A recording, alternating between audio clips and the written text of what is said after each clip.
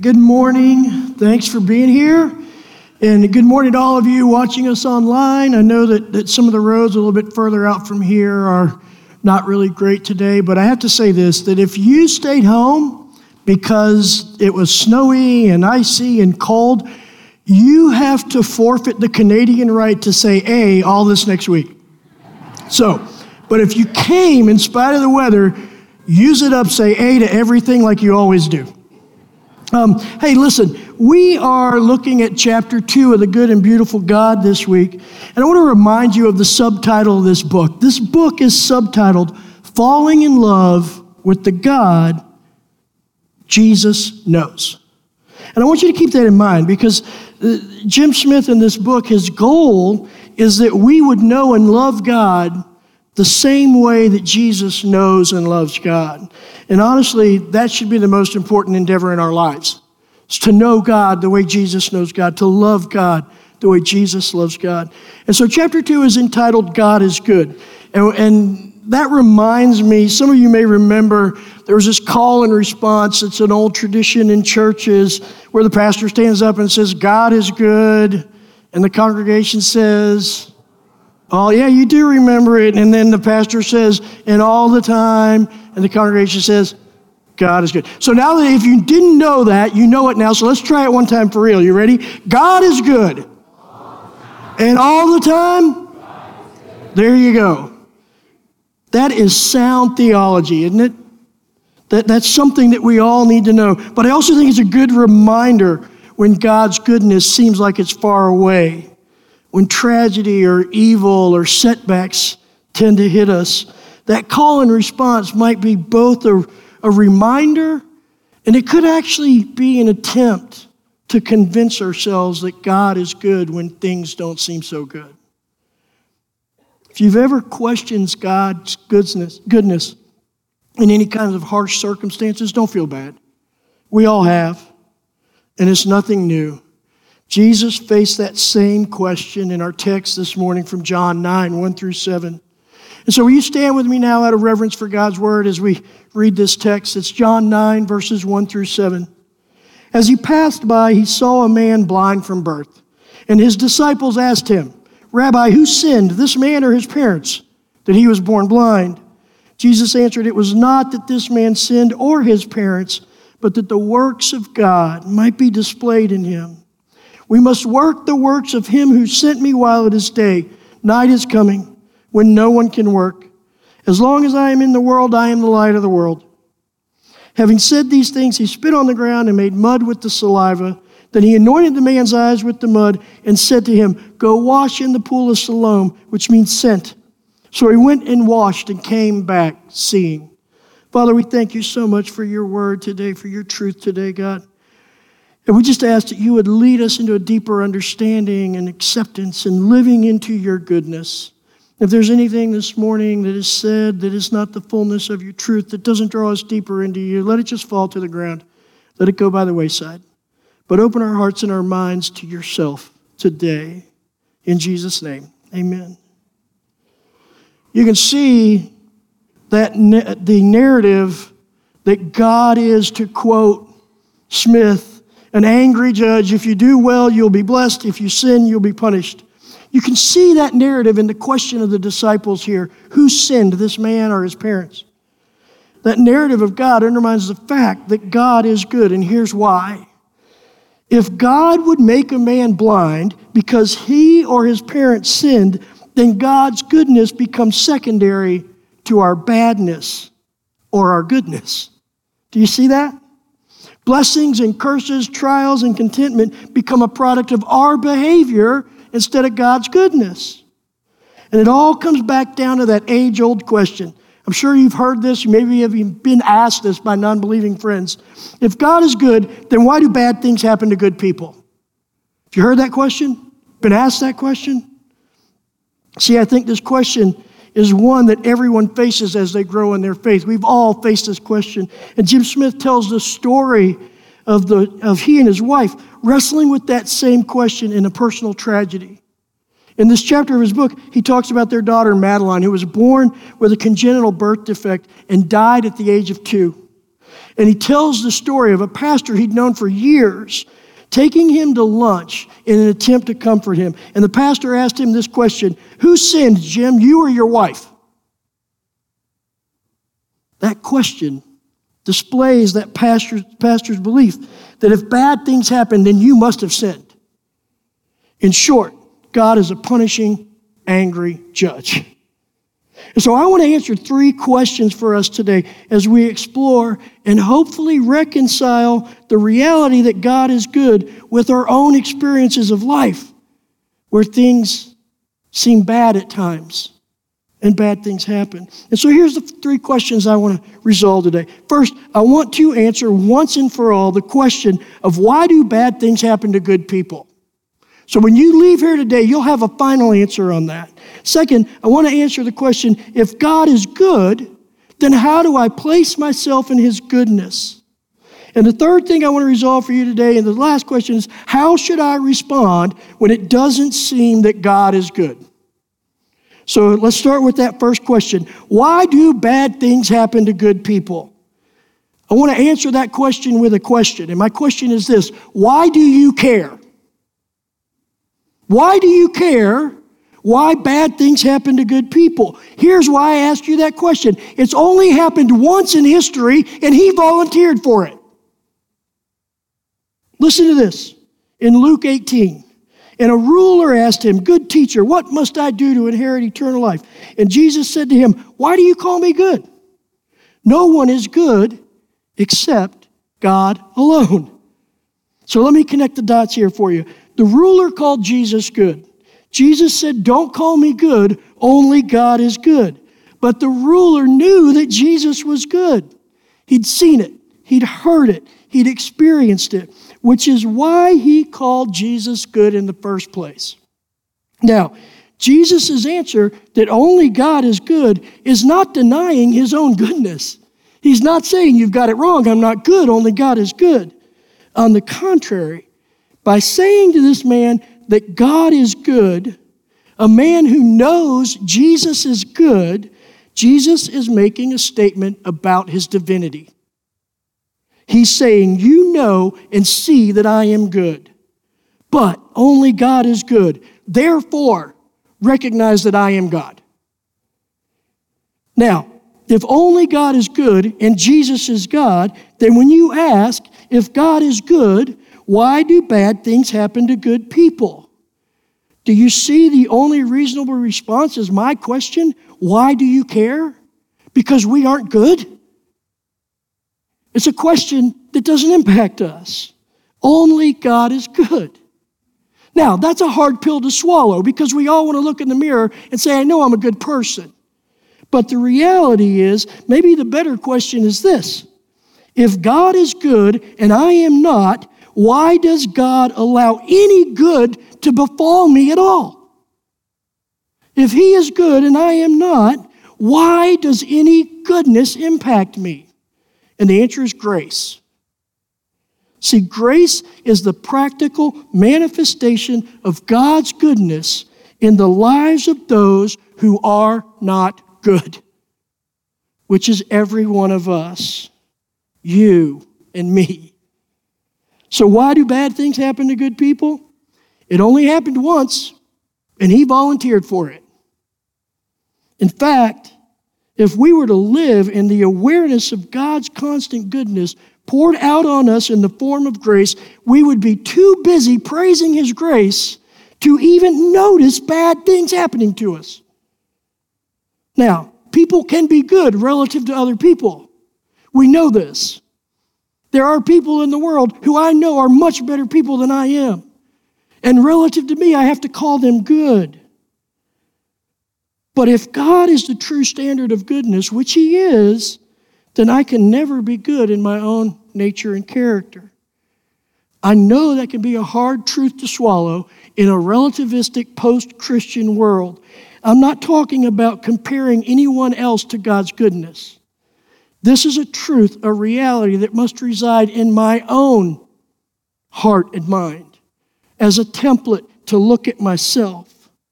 So, the next time someone asks you if God is good, why do bad things happen to good people? you can answer with a question. Why do you care? You're not good.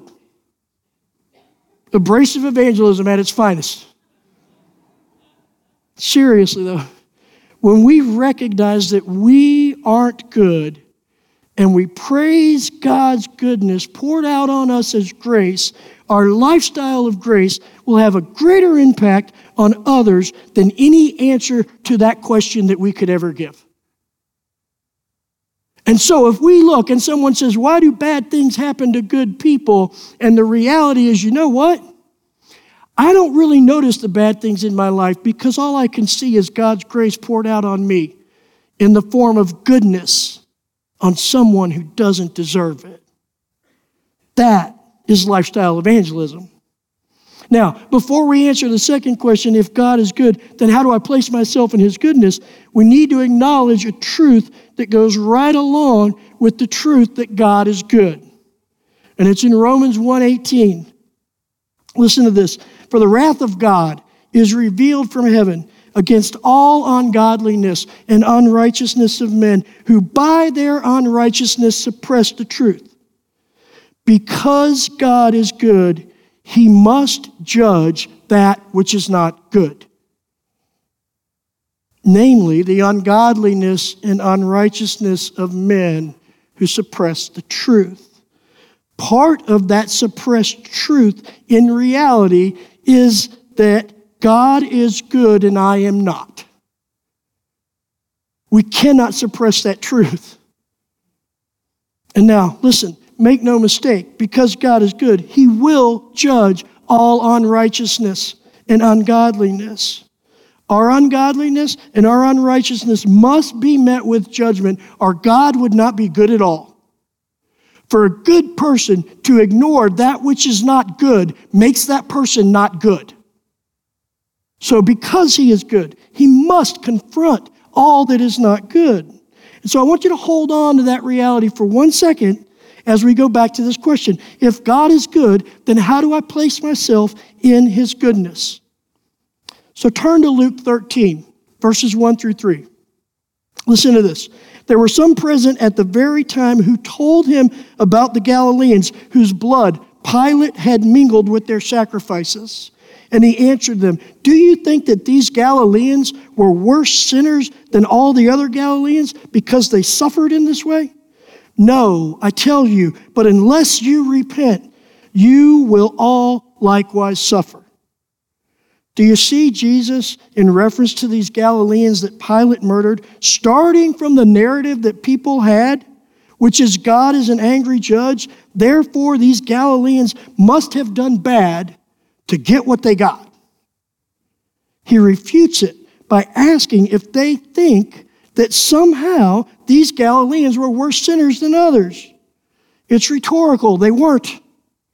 But Jesus immediately says, your fate is the same as theirs.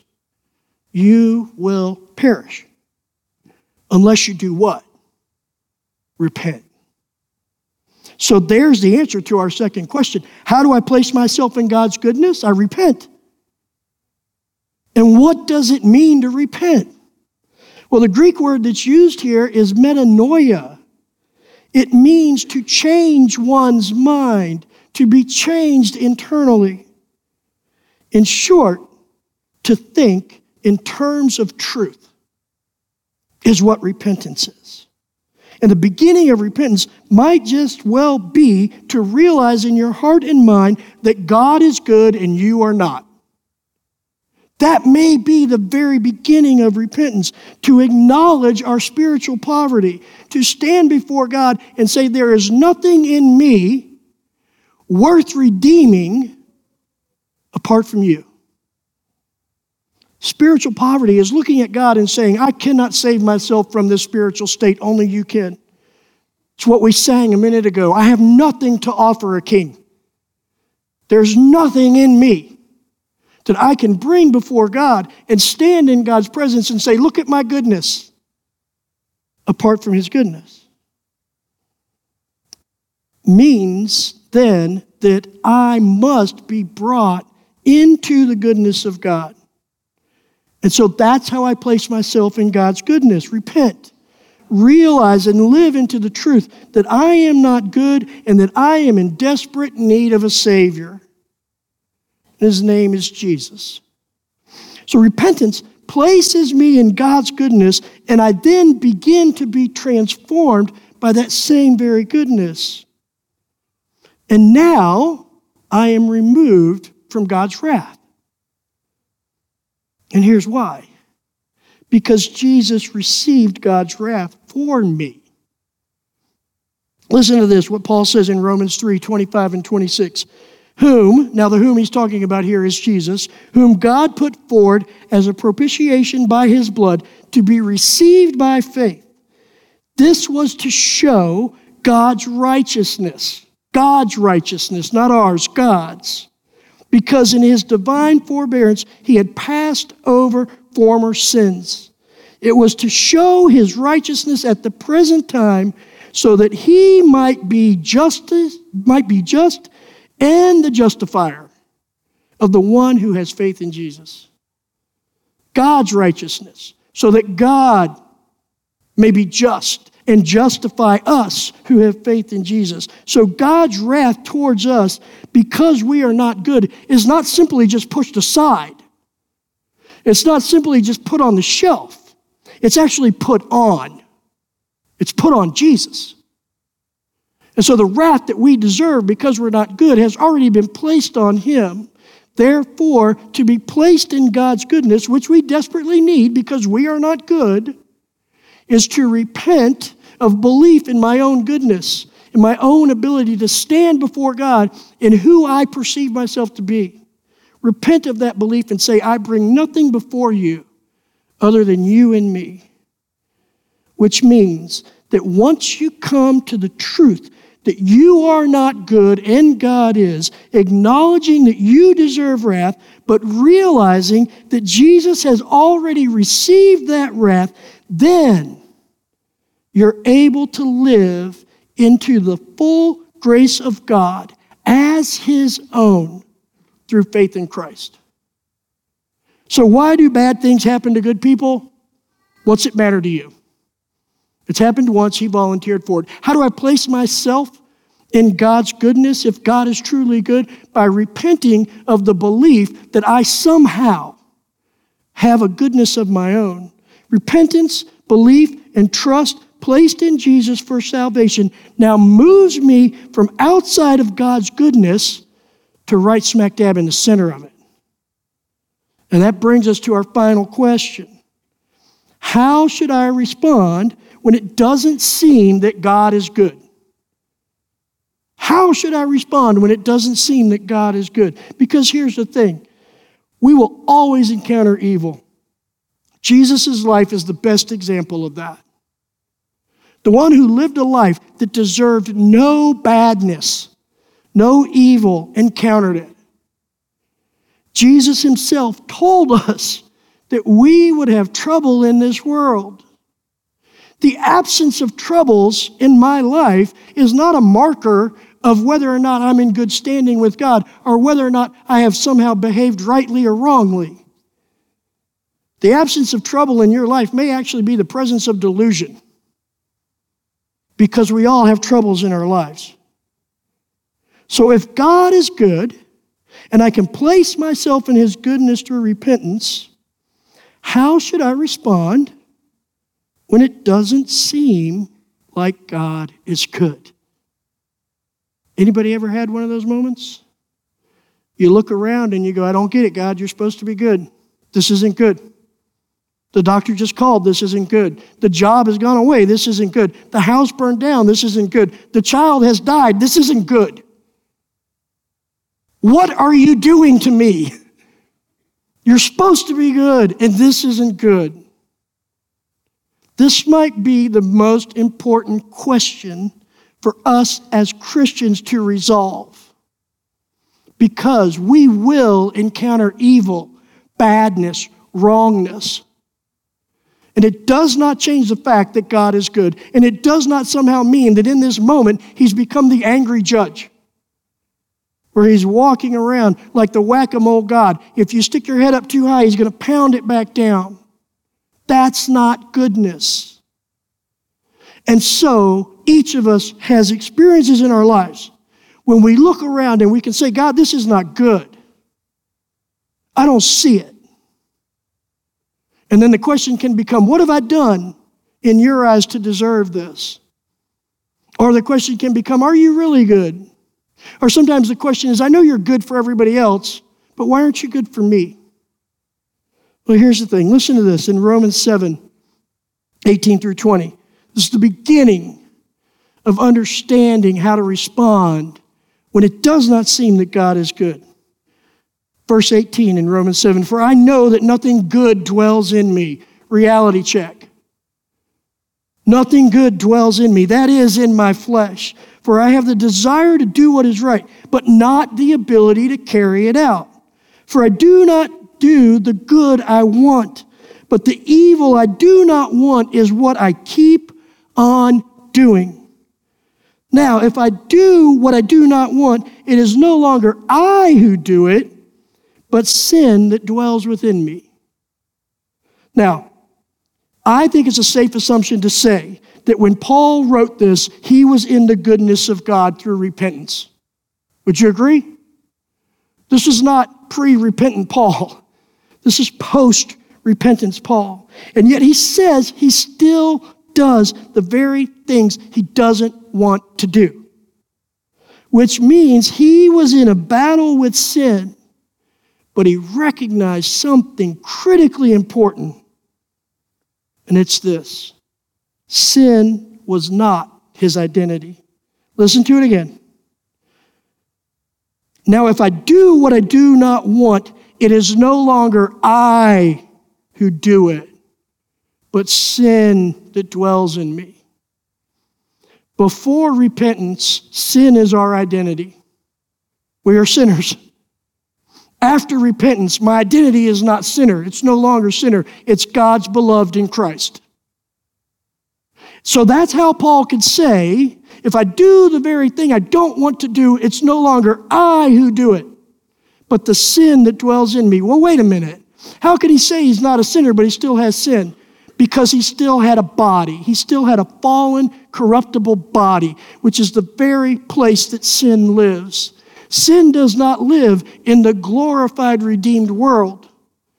It lives in the fallen, corruptible world, which we are still a part of. So how can Paul say, it's not me doing it, it's sin that dwells in me? His identity was now rooted in God's beloved in Christ, which meant who he is at the core of his being had been transformed and redeemed. And Galatians 2:20, which he also wrote, it's no longer I who live, but Christ who lives in me. Put him at war with himself. Put him at war with his flesh. Now here's the problem. I think oftentimes we cannot distinguish between my identity as God's beloved in Christ and my identity as a sinner because we're not fighting that. We're too comfortable with it. We don't stand against it. This is the same Paul who wrote, have you resist sin to the point of shedding blood? He viewed it as very important to say, as the redeemed person whose identity is now God's beloved in Christ, I will stand against these things that dwell in me that are not of God. Now, I want to give you a definition of sin before I go too much further into this, because I don't want you to think that I'm talking about just doing bad things. Sin is anything that breaks the relationship with God. It's a relational concept, not a behavioral concept. Which simply then means that how do I fight this battle against sin that's in me, but don't accept it as an identity? Well, it's simply this. I seek first all that builds my relationship with God. That's how I stand against sin. That's how I enter into this battle. That's how I stand against the flesh. That's how I stand against what's corrupted. That's how I enter into this place where it is all about God's kingdom and not simply my desires, or whether I do good things or bad things. It's about how I'm relating. So God is good and can have no badness in his presence. Yet we have sin dwelling in our flesh. It doesn't condemn us because we're in Christ. Now there is no longer any condemnation for those who are in Christ Jesus. It doesn't condemn me, but I must deal with it. So God is good. I'm in his goodness through repentance, and I have a flesh that houses this sin, which is not good. So what do you think must happen at this point? Well, that sin has to be removed so that I can come fully into God's presence. Listen to this in Psalm 66, verse 10. For you, O God, have tested us. You have tried us as silver is tried. So how do I respond when it doesn't seem that God is good? Well, because I know that God is refining me as silver, that he's removing the very sin that dwells in my flesh, wisdom might demand that I strongly consider the possibility that what I perceive as bad is actually the uncomfortable but necessary and glorious refining of God in my life. All is grace. The grace of God poured out on me. The ultimate good for me is that I would be transformed into the image of Christ. The ultimate good for me is that all that is not of God would be removed from me. The ultimate good for me is that every desire towards the things that are not of God would be eradicated in me. Now let me ask you this way. If you were outside and there was a little old lady crossing the street, and you saw me body check her like a Matthews kind of cross check onto the sidewalk, what would you think of me? Bit of a jerk, huh? Let me ask you this. If you saw me do that, because that lady also would say, that's not good. This is not how you treat old ladies crossing the street, and she'd be right. But let me ask you this. If right after I cross-checked that old lady onto the sidewalk, a dump truck came speeding by, would she say that that cross-check was good? I think she would. Do you see my point? Sometimes we look at things that God is doing in us, and we say it's not good because I don't like it. I don't like the way it feels. But what he's actually doing is preserving us from a fate worse than his transformation. It's what Jesus said again in Luke 18. You're going to perish likewise unless you repent. So this refining process is going on all the time. But you know what's interesting? I'm one of those people that sometimes I watch stupid stuff on television just because it's on television, right? Anybody else do that? You stop and somebody goes, why are you watching this? I have no earthly idea. I don't understand. I was flipping channels one time, and I came across this guy using medieval processes to refine silver.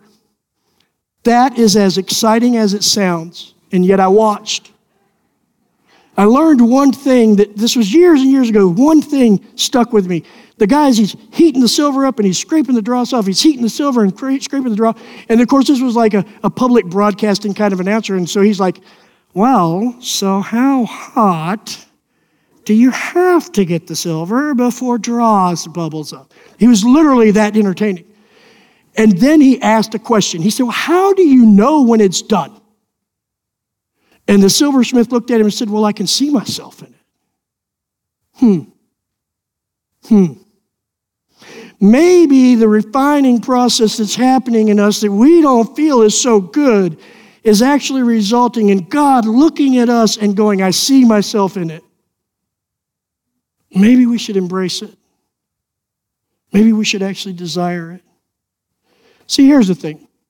We all experience what we would call bad. We've all had hurt and loss, and we've encountered evil and tragedy and death and all sorts of things that no one would ever call good. And I'm not suggesting that you need to become one of these people who tries to be spiritually numb in the face of tragedy and say things like what was said to Jim Smith What's the spiritual purpose of this, Jim? Did you sin or your wife? That grabs a hold of trite sayings and hyper-spiritual wishful thinking just to make ourselves feel better.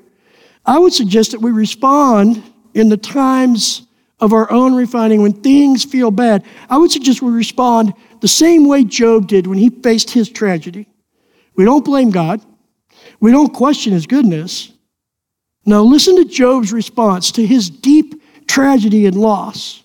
Now you have to remember in this response, Job didn't know at this moment what we now know, that everything was going to be okay. Job didn't know that in this moment. Listen to his response in Job 13:15. Though he slay me, I will hope in him. Yet I will argue my ways to his face. Job knew God is good all the time, and all the time God is good. His tragedies became a reminder to hope, not question. And this part right here is very important. He didn't deny his pain. He didn't deny his hurt. He didn't deny his confusion. He didn't deny his disorientation. On the contrary, he stood before God as he was in the tragedy. He stood before God with his internal space clearly laid out before God. No apologies. This is where I'm at, God. You're slaying me. I'm still going to hope in you. He was real and open and hurt and raw and troubled before God. So the question should become, why was he able to stand before God in this way? Because I'll be honest, I don't always find myself being able to stand before God in this way. I'll tell you why. Because the volume of his tragedy in his life, shouting, God is not good, couldn't drown out the still, small voice of God, speaking grace and goodness into the very depths of his soul. So how do you develop that same level of sensitivity to the voice of God? That voice of God speaking truth and life into our souls in our moments of tragedy and pain. How do we develop ears to hear that? When the world is shouting at us, God is not good. How do we become attuned to that voice? Well, just like for Job, for us, it starts with silence. Listen to this in Job 2:13. When all of these bad things had just happened, they just hit him hard, and he was in despair, and his friends show up to comfort him. Listen to this. And they sat with him on the ground 7 days and 7 nights, and no one spoke a word to him, for they saw that his suffering was very great. Silence speaks volumes in tragedy. Silence speaks volumes in difficulty. Silence before God when I'm hurt and devastated and I feel like everything is against me places me in the very palm of God's hand of goodness. I had a friend years ago, played soccer with him, he was South African, and he tried to call me for like a week, but what he didn't know is that my mother had an aneurysm. And so I wasn't answering the phone. And so I finally answered it. I got home from the hospital one night, and they told us she would be dead within 8 hours when she first went in, and she's still alive today. So the doctors don't always know. But I got home, and the phone rang, and I answered it. And he's like, hey, what's your problem? Where you been? You hadn't called me back. I've been trying to reach you on and on and on. And just doing that thing that friends do, giving each other a hard time. I said, man, I'm sorry. My mom's in the hospital. We don't know if she's going to make it. And he did the greatest thing anybody's ever done for me in the time of difficulty. This is exactly what he said. He said, man, I never know what to say in times like this. And he stopped talking. And we sat on the phone in silence. That presence, when we are in times of difficulty and tragedy, we can become aware of that presence if we will stop talking. And that's what Job did. That's what God invites us into. When I am unraveled inside and I go to God and I want to say, God, I need this, and you got to do that, and you got to fix this, and this is bad, and I don't like this, and on and on and on and on and on. Really what I'm doing is trying to justify my feelings. But when I go to God and I sit in silence, justification stops. Listen to this quote from Richard Foster, author and pastor. Silence is one of the deepest disciplines of the Spirit, simply because it puts the stopper on self-justification. One of the fruits of silence is the freedom to let God be our justifier. Back to this idea, God is good and I am not. When I sit in God's presence in silence, I allow Him to be good and I accept that I am not. Which is why Job found hope, was able to sit with God and say, though you slay me, I will still hope in you. So here's what I want to encourage you into this week. I want to encourage you to find some moments in your day this week. They don't necessarily have to be scheduled, but if they are, that's great. And they don't have to be hours. If I invited you to sit in silence for an hour, most of you would get about 3 minutes in and go, yeah, this is nuts. Not doing it. It can be simple moments.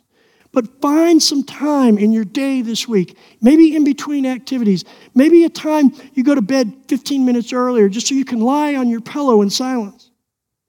And just be silent before God. Let His goodness be your only source of justification. And let it be all that you need as you continuously place yourself in God's goodness, in His presence, and find His grace constantly poured out on you. You know, if you're not sure about that and you're like, well, that kind of sounds a little freaky, let me just encourage you with Psalm 4, verse 4. Psalm 4, verse 4 says this: when you're angry, don't sin. Okay, that's good advice, right? But lay on your bed and ponder these things in silence. Maybe the starting point for silence is when emotional things come up, when you feel angry or hurt, when you feel like things are coming at you, maybe let that be a reminder to say, you know what, I'm going to sit and ponder these things in silence before God, just like the psalmist invited me to do. Here's what silence does in my life. And I've gone off and done silent retreats for years now.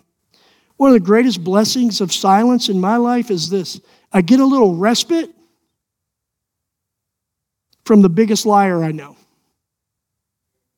When I stop talking, I get a break from the biggest liar and self-justifier I know. Sometimes that in and of itself is enough for God to speak in that still, small voice that cracks through what we think is bad and the hurt and the tragedy and the loss and the difficulty of life and lets us sit fully justified by Him in His presence as He does a work in us. Father, we thank You. We thank You that we can come into Your presence, Your goodness, God. We thank You for the grace, the manifestation of Your goodness poured out on us that we experience daily in our lives.